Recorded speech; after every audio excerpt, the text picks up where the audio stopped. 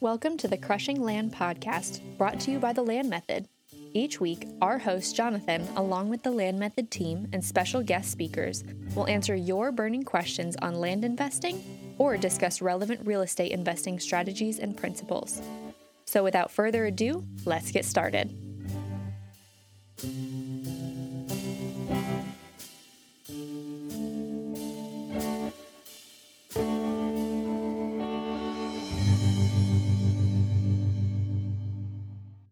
Hey everybody, Jonathan here from the Land Method, and welcome to this edition of Crushing Land. Happy to be here with you, and a beautiful day today, and just going to take a few minutes and discuss something that comes up quite often, especially now as the market's shifting a little bit depending on where you are and things like that, and that is pricing properties. What is the process that we use to price our properties for sale? One of the things that I'm going to say right here off the bat to begin with is there is no fit-all situation for everyone. Some people want like an answer that works for every single property, and that simply isn't the case. Every single property, every single solution. I'm going to give you guys an example of that. I had a student that I worked with a number of years ago. It was a retired individual, had a lot of money that he had in an IRA. And he was using that money to purchase property. So he was buying the property straight out. His strategy was to get the best return possible on his property. So what was he doing? He was buying them straight out, realized that there was a good amount of equity, a good amount of money in there. And what he was doing is he was listing every single one of those properties for sale at basically top of the market. And was just going to wait until a buyer came along or until somebody made him an offer or just adjusting a little bit. And he was basically in the situation of, I don't care if it takes me a year or two to sell these things. They're being owned by my IRA, and the goal that I have here is trying to get the most amount possible from every sale. Does that work for everybody? Of course not. It doesn't work for the vast majority of people, right? That's a very rare situation. That was a situation or strategy that we came up with working together based on his situation, where he was working, what his needs were, all of those things. That doesn't fit for most people. And so what we're going to talk about today when we talk about pricing properties is a strategy that works for most people in most cases, okay? So when you're comping a property and you're seeing what's out there, now one of the things that we talk about in our course and in our teaching and all that is making sure that there's actually comps in the area. Because if you don't have comps in the area, others just tell you pick an area. But you need to have comps. If you have comps in the area, you can actually see what things are selling for. If you see what things are selling for, then obviously as you get properties and you're comping them, you can determine what to list them for. In most cases, for most people, they want to sell their properties as quickly as they possibly can. If you're double closing, that's a guaranteed strategy, right? Because you need to be able to do it in the time frame that the contract allows. Now, if you're buying them, that may not be as much of a big deal to you. We'll talk about that in a minute.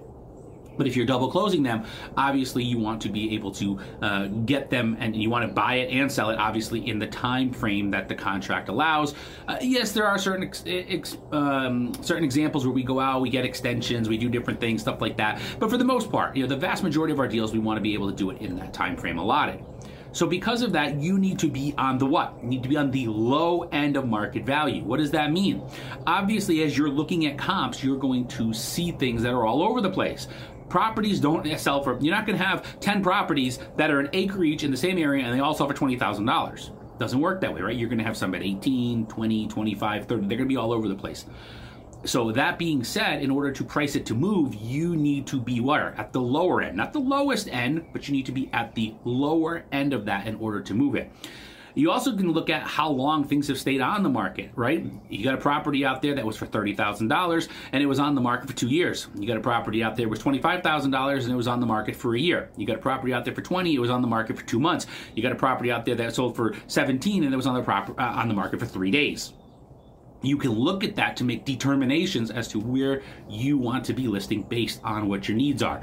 There is no set number that's right in those situations. But the key is that you obviously want to be in an area where the time frame works for you, right?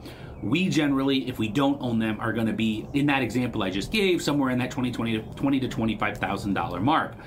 If I do own it, it's a great deal. I had the property, I bought it for $5,000. It was well worth it. I'm probably going to be listing that one for 25 or more, and just taking my time selling it. I have no problem doing that because the holding costs on land really aren't that difficult. So when it comes to the pricing process, it really comes down to a few different elements. One, are you even remotely interested in buying it outright, or do you have the ability to buy it outright? Because if you don't, and you're in a double closing situation, you have to be looking at how do I move it quickly, right? The second thing you're going to talk about is owner financing. Some people out there talk about finance. Are you even interested in doing that?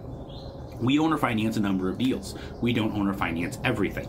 So you have to determine what makes sense for you. Now, in a situation that I just gave, where you're buying it for $5,000 and you're selling it for $20,000, are you going to owner finance it? Well, the question comes down to, do you want to basically walk away with nothing up front?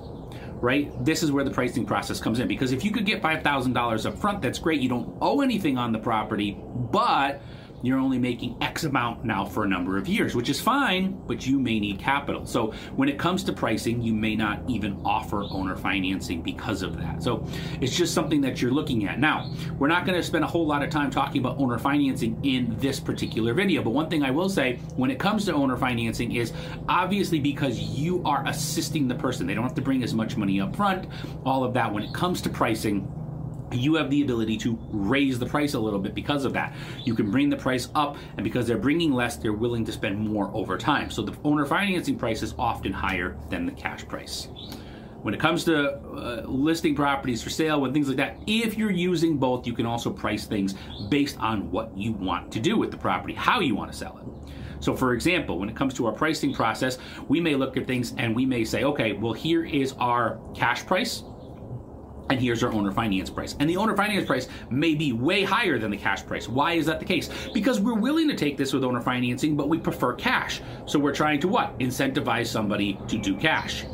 Now, if we're kind of in the middle, we really don't care, or maybe we want to, have owner financing, you can bring that closer together. And if you really want to drive it and you really want to get owner financing, you could do one of two things. You could have it either be really close, or you could have equal pricing. Cash and owner finance is the same price. If they're the same exact price, the chances are somebody's going to take owner financing. Now, we break down owner financing and how that all works in our course. We break down cash and all that in our course. But this is just a quick little intro video here to help you understand pricing and how it works. So again, pricing, so many people focus on like being way, way, way down the bottom, or being at market, or whatever it may be. But the real answer when it comes to pricing is there is no correct answer. It's correct for the situation. And the nice thing is that can differ property to property. So you can look at it and you can say, this property, I want to do this. I want to own it and I want to sell it for market value. We just did that. We had a smoking deal I posted about in the group, and we bought it for like next to nothing, and we just let it sit out there for a little bit and basically sold it at market value. And we could have made a great deal without doing that, but it wasn't costing us anything to hold it and all that. So we just sat on it.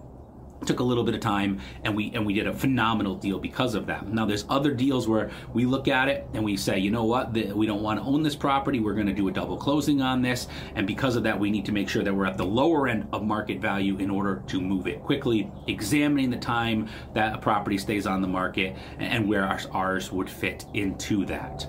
And again, you can take it case by case as you're going along. You own some, you don't own some are double closing, some are owner financing, whatever it may be. You can look at it case by case by case by case with each and every one of your properties that comes up. So again, when it comes to the pricing process, the key is, most importantly, looking at a price that it will move in the time that you need it to move, right? If it is a double closing thing before contracts expire, things like that. And then pricing it in a way that incentivizes your buyer, if you're using financing or not, to do it the way that you want. If you simply don't want financing, don't offer it. But if you're kind of indifferent, you would take it for a certain amount, do the things that we talked about, and you can really see things going. So this is a huge point here, everybody, especially in the market that we are currently in, right?